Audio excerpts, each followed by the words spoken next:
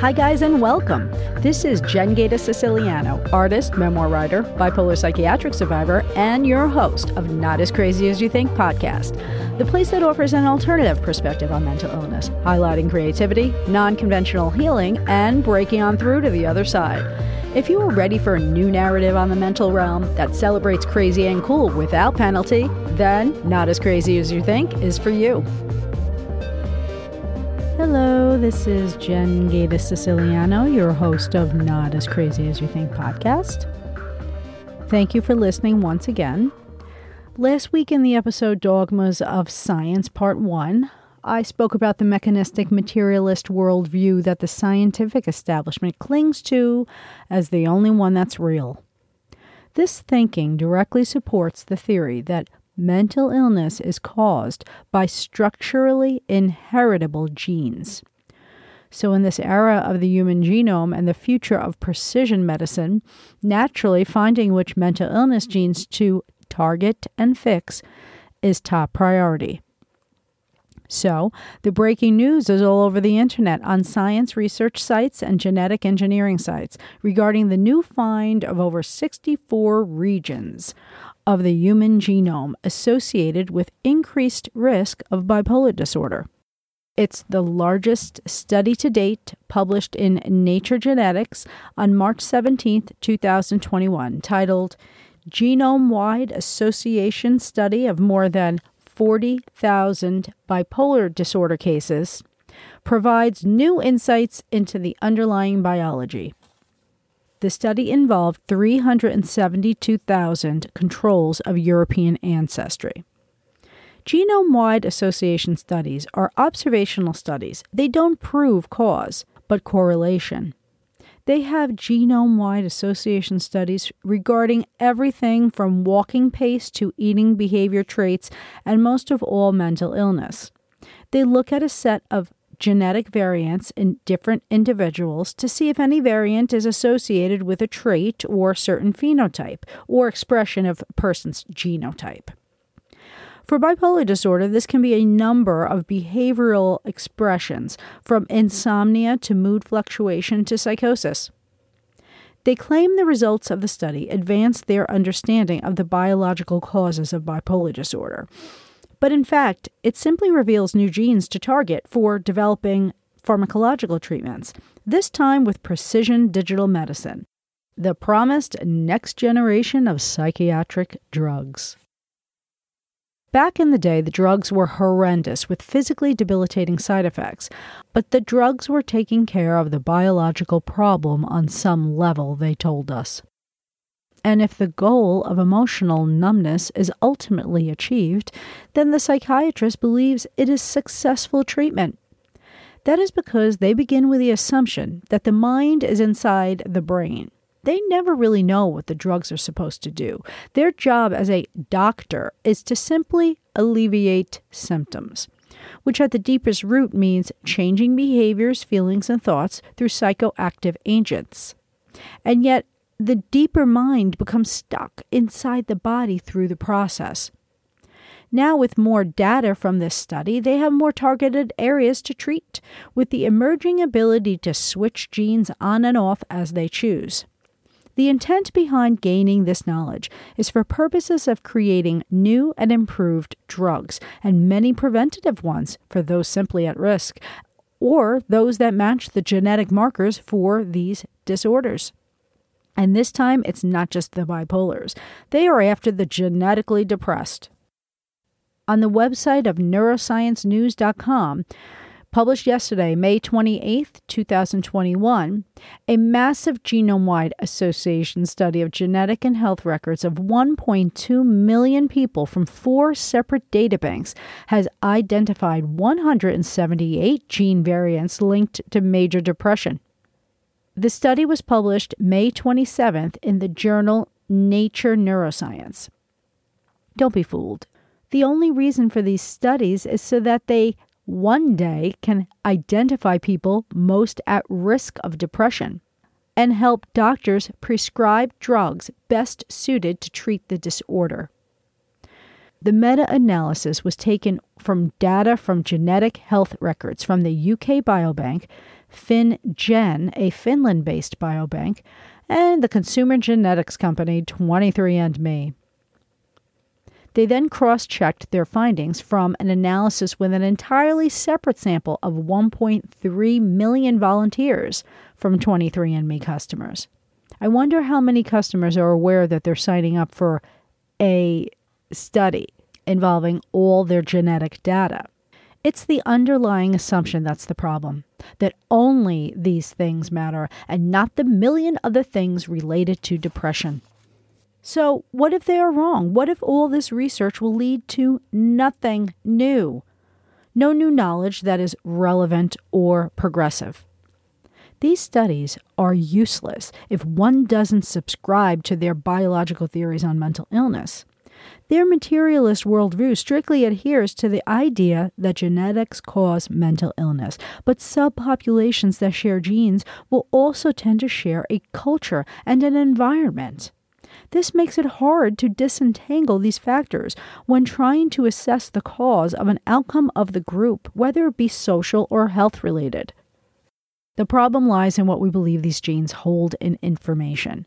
Human genes cannot possibly account for the complexity of human traits or behavior because only 20,000 genes are tallied.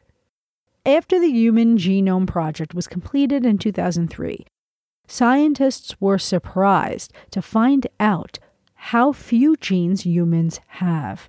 Instead of a projected 100,000 genes, we only have 20,000. What's more bizarre is that sea urchins have more than humans at 23,000. How does anyone mathematically accept these theories based on this arrangement? Aren't we a bit more complex than a sea urchin? So shouldn't that be reflected in the amount of genes each organism has? Based on their beliefs, the structural gene itself is the basis of all inheritance. So it's not just an incorrect theory, but it has enormous economic and political consequences. Because of this conviction, the global mental health movement, led by countries like the UK, continues to gain stride with its attempt to force the rest of the world into thinking of mental illness through this biological interpretive lens, with their claims that their drugs are the most effective treatment. Moving into other cultures once again in their imperialist style to colonize their minds. In these studies, they compare the genomes of lots of people, but it only leads to about 10% of an explanation for heredity. The rest is unexplainable. This is referred to as the missing heritability problem. But although they are aware of this, countless studies continue in this area, largely funded by biotech companies and their gene therapy treatments of the future, which are based on their genetic theories. But Rupert Sheldrake's morphic resonance may explain the rest. Scientist and biologist Rupert Sheldrake challenges today's scientific dogmas in his book, The Science Delusion, or in the U.S. titled Science Set Free, 10 Paths to New Discovery. In Chapter 6, he asks the question, is all biological inheritance material? In Rupert's prologue, he quotes the science historian George Sarton, describing the institution as a sort of priesthood. Truth can be determined only by the judgment of experts. Everything is decided only by very small groups of men. In fact, by single experts whose results are carefully checked, however, by a few others. The people have nothing to say, but simply to accept the decisions handed out to them. Scientific activities are controlled by universities, academies, and scientific societies, but such control is as far removed from popular control as it possibly could be. If psychiatry considers itself a science, then you can imagine how a patient deals with this fundamental approach. It's worse than facing a priest in the act of confession. Essentially, since only scientists know things, anyone else outside this group has distorted beliefs. And being on the other side of this extreme dogma destroys the confidence and sense of self-determination of someone in a vulnerable situation. But it doesn't matter to them because self-determination isn't real, especially for one of the mentally ill. The only thing that's real is what genetics say. As scientists, they at least have a better chance at self-determination, even though they know it's not true. Committed materialists don't believe the mind experience even exists. It's crazy. They deny what's inside their own minds so that they can have a theory that's right. Because of this rigid dogma, people are reluctant to be open to new ideas. Rupert discusses that this is the historical result of what happened in Europe in the 17th century. Science was the third way outside of the Christian worldview, who were divided between Protestants and Catholics. By discovering the laws of nature through science, humans could get direct access to God's mind, working even better than religion. Science was enlightenment, but made sense spiritually, until that came to be seen as an obstacle. In time, the very process of science became anti-religious. Today, the majority of scientists are not European anymore and don't have that historical baggage. Many are Chinese, Indian, from all over the world with perspectives outside of the mechanistic framework.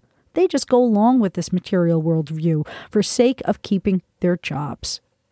Rupert says that a return to pluralism needs to be put forth in science. In all other areas, we have many different points of view.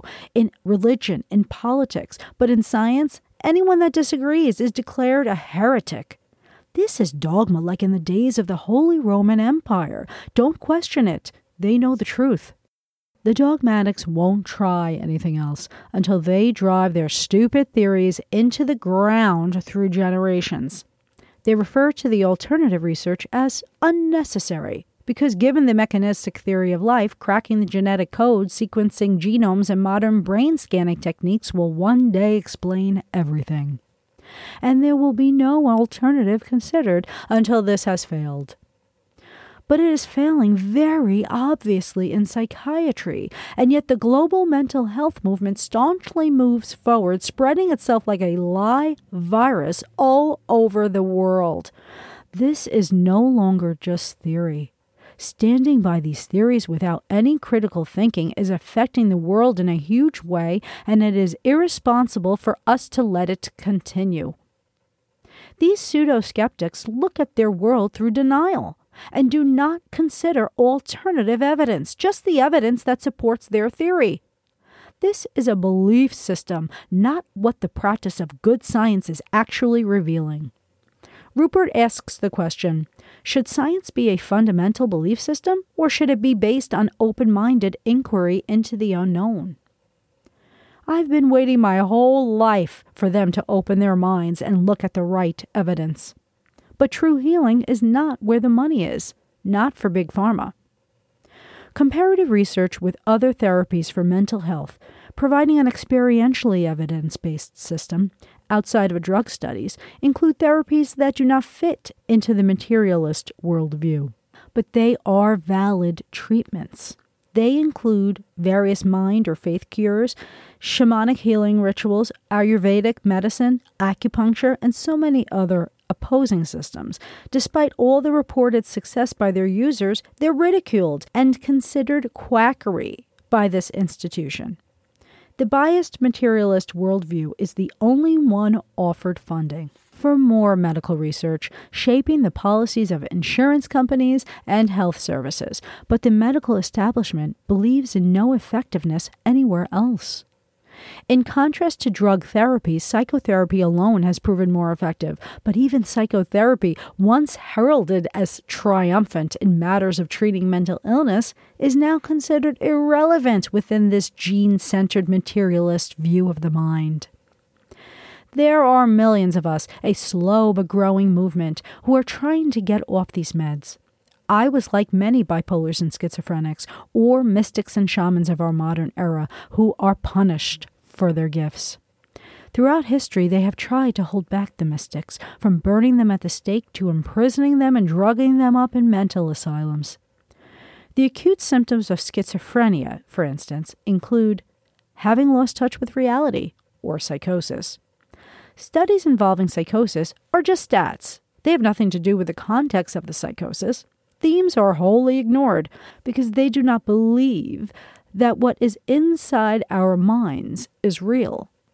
In my experience, psychosis is connecting deeper to a larger reality that not everyone can see. But that doesn't mean it isn't real. We know plenty of things scientifically that cannot be seen, but are real. My shamanic dismemberments or psychotic experiences continue to show me things I could never have known without them. A deep wisdom and understanding of how things relate to each other through space and time. But they don't want to talk about these unreal things, and yet physicists understand the potentialities of a quantum universe. Another symptom of schizophrenia is seeing things that are not there or hearing voices or hallucinations.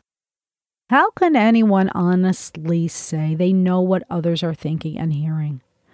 If you consider other possibilities through a theory like morphic resonance, which I'll get to, then these voices can be traveling through time and space, guiding us if we listen.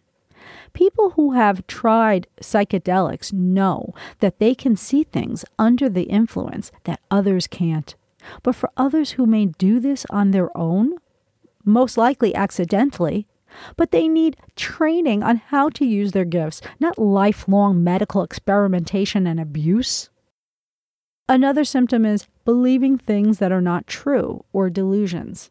This is the best. You have to see how many things they say are delusional that I utter in my hospital records when I have mountains of proof they are true. But I never get my day in court with them on trial with my evidence. They would ultimately win anyway, because they are the experts. Anything I say is taken as a delusional statement, even if it's true, because that fits their story about me, so that they can be right and process their data about bipolar people with certain genetic markers throughout our documented history in their eugenics records. This mental health system was not created to help those in distress. It was created to control those who were deemed as mentally ill, because they believe our brains aren't capable of working without their invasive intervention. And this worship the Western world has of this old paradigm is killing the spirit of humanity. There are so many ways to heal. Fundamentalist science is clinging to a theory in the face of new evidence to hold on to power. But for everyone to achieve mental health again, we need to rediscover meaning and purpose in our lives outside of their dogmas. It's about experience versus theory. Outside of cultural inheritance, such as language, for instance, which is a transfer of information that is non-genetic, their belief system says all other traits must have material inheritance, which is why the mind, which they deny is real, continues to remain inside the brain based on their theories that deny the real experiential evidence of their own minds. This idea of passing down a structural thing that defines who we are as a human being is so reductionist that it doesn't make sense in the real world. We are so much more than a phenotypic expression of a gene. Molecular biologist Richard Dawkins furthered the gene-centered scientific outlook with his popular book, The Selfish Gene, in 1976. Which created a stirring in the imaginations of the masses with its suggestions that nature is in a competition of genes. Through this reductionist point of view, the smallest things became the most real, which gives the highest esteem to molecular biology, naturally Dawkins' own specialty. But by distilling everything down to the smallest elements of things, we are missing the fuller composite of what genes produce. The entirety of a human being. In 1976, these evolutionary ideas also took over physics as well. Now, all of nature is random evolution, which calls for a purposeless and meaningless view of the universe. But this is not our true reality. That is, if you want to remain sane. In neo-Darwinist gene centrism, all things are predetermined, and there is no purpose. This philosophy is at the core belief system of our Western world and at the heart of the global mental health crisis. The mental health system does not care about a person improving on their own, because our genetically defective brains makes us incapable to do so. They don't believe in potentials in people, which is reflected in quantum theory. No blossoming from seed to adult seen in nature through observation. At the first sign of one of their so-called symptoms, you are mentally ill for life, and they can prove it through genetics. This is not science or logic. It's fantasy and it's insanity and has taken over everyone's good judgment about who are the experts and who we should be listening to. The Neo-Darwinism modern synthesis of evolutionary theory was formulated between about 1920 and 1950, and it combined classical Mendelian genetics with the Darwinian theory of evolution by natural selection. In the 1950s, with the discovery of the double helix by Francis Crick, James Watson, and Rosalind Franklin, this new modern knowledge of genes and chromosomes was the heavenly answer from above to explain the physical mechanism through which natural selection works. From then on, genes became the fundamental key for understanding life. Neo-Darwinian evolution became a competition between genes, leading to medical advances focused on genetics. But is this the most efficient way we evolved? Rupert suggests that if we change our mind about what evolution entails, we might see more of the larger picture. We can evolve much quicker through morphic resonance, which is most likely true because it explains so many phenomena that are unexplainable with their current mechanistic model. If offspring can inherit acquired characteristics, for instance, this creates a much more purposeful role of co-creativity. Morphic resonance is the idea that nature forms habits that evolve. Habits require a kind of memory within nature when similar patterns of activity influence subsequent patterns of activity across resonance of time and space. Morphic resonance is non-local. It involves a transfer of form or information rather than a transfer of energy. And it includes all self-organizing systems, from atoms to plants to animal societies. Morphic fields include social fields that link together and coordinate the behavior of groups, as well as mental fields that underlie mental activities and shape the habits of minds. Explains Rupert, we are connected to the past by memory and habit, and to the future by desires, plans, and intentions. Are these memories and virtual futures contained materially within brains in the present? Or are minds connected to the past and future by non-material links? It's obvious to me that future goals exist in a realm of possibility. They are not material. In quantum physics, the wave function maps potential future states of a system in terms of a mathematical description of possibilities. In the human mind, neither the future or the past is material. The subject chooses among future potentials, and the direction of mental causation runs from the future to the present. Both past and future have effects on the present through memories, habits, and choices.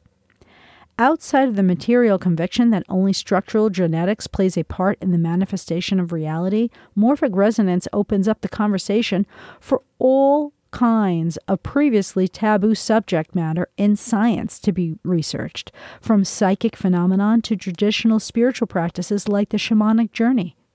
With this alternative understanding of how traits might be passed down, all sorts of acquired characteristics can be inherited.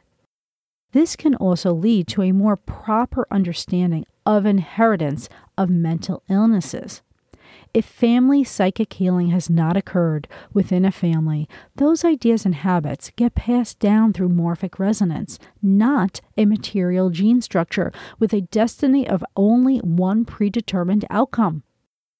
So, is the research currently being done on these genome-wide association studies going to give us the larger answer? No. But Rupert believes we are on the threshold of a new age of science, a renaissance, which will be much more fun and interesting for scientists, and hopefully more forgiving and freeing for all other non-scientists as well. Thanks for listening to Not As Crazy As You Think, and don't forget to subscribe to my YouTube channel. And remember, mental health is attainable for anyone, especially those labeled with mental illness. Until next time, peace out.